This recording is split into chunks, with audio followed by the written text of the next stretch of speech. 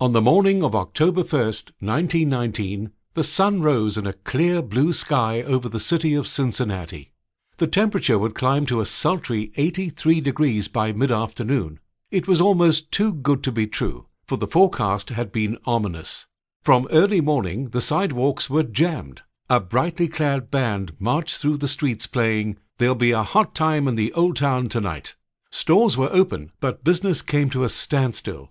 There was only one thing on everybody's lips: the World Series. Cincinnati had never been host to a World Series before, nor did its citizens dream at the start of the season that the Reds would do much better than last year's weak third in the National League. Somehow the Reds had worked a miracle, which is exactly what the fans called their triumph. For winning the pennant, manager Pat Moran was known as the Miracle Man. "Cincinnati is nuts with baseball," wrote syndicated columnist Bugs Baer.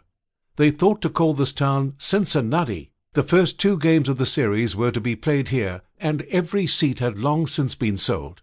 Elliot Asanoff, 8 Men Out, the Black Sox, and the 1919 World Series. As Gandil mentioned, the mysterious nighttime phone calls and his sleepless strolls through the city affected Cicotte to the point that he considered withdrawing from the deal altogether. Gene Carney, who later wrote extensively about the scandal, once said Cicotte had the keenest conscience. This really bothered him. He was a Catholic, and he later talked to his priest and other friends about it. Gandil added, "The next morning I was called to a meeting of the 8 players. Everyone was upset, and there was a lot of disagreement. But it was finally decided that there was too much suspicion now to throw the games without getting caught. We weighed the risk of public disgrace and going to jail against taking our chances with the gamblers by crossing them up and keeping the $10,000. We were never remorseful enough to want to return the 10 grand to Rothstein. We gambled that he wouldn't dare do anything to us, since he was in no position himself to make a fuss over the cash. Our only course was to try to win, and we were certain that we could. But when we trotted out on the field that day for the opener, we were still a tense bunch of ball players. And as if things weren't bad enough, some joker in the stands yelled to Cicotte, 'Be careful, Eddie, there's a guy looking for you with a rifle.' This last remark proved to be too much for the conscientious Cicotte, who was unusually terrible as the starting pitcher for Game 1. The plan that everyone had agreed to called for him to either walk or hit the first pitcher to come up to bat, which was the signal for those watching in person or listening on radio that the fix was indeed on. When Cicotte pegged poor Maury Rath of the Reds in the back with his second pitch, those in the know assumed that everything would go as planned.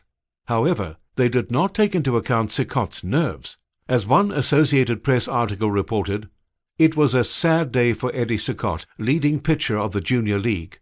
Never before was so decisive a beating administered to the Michigan Wonder.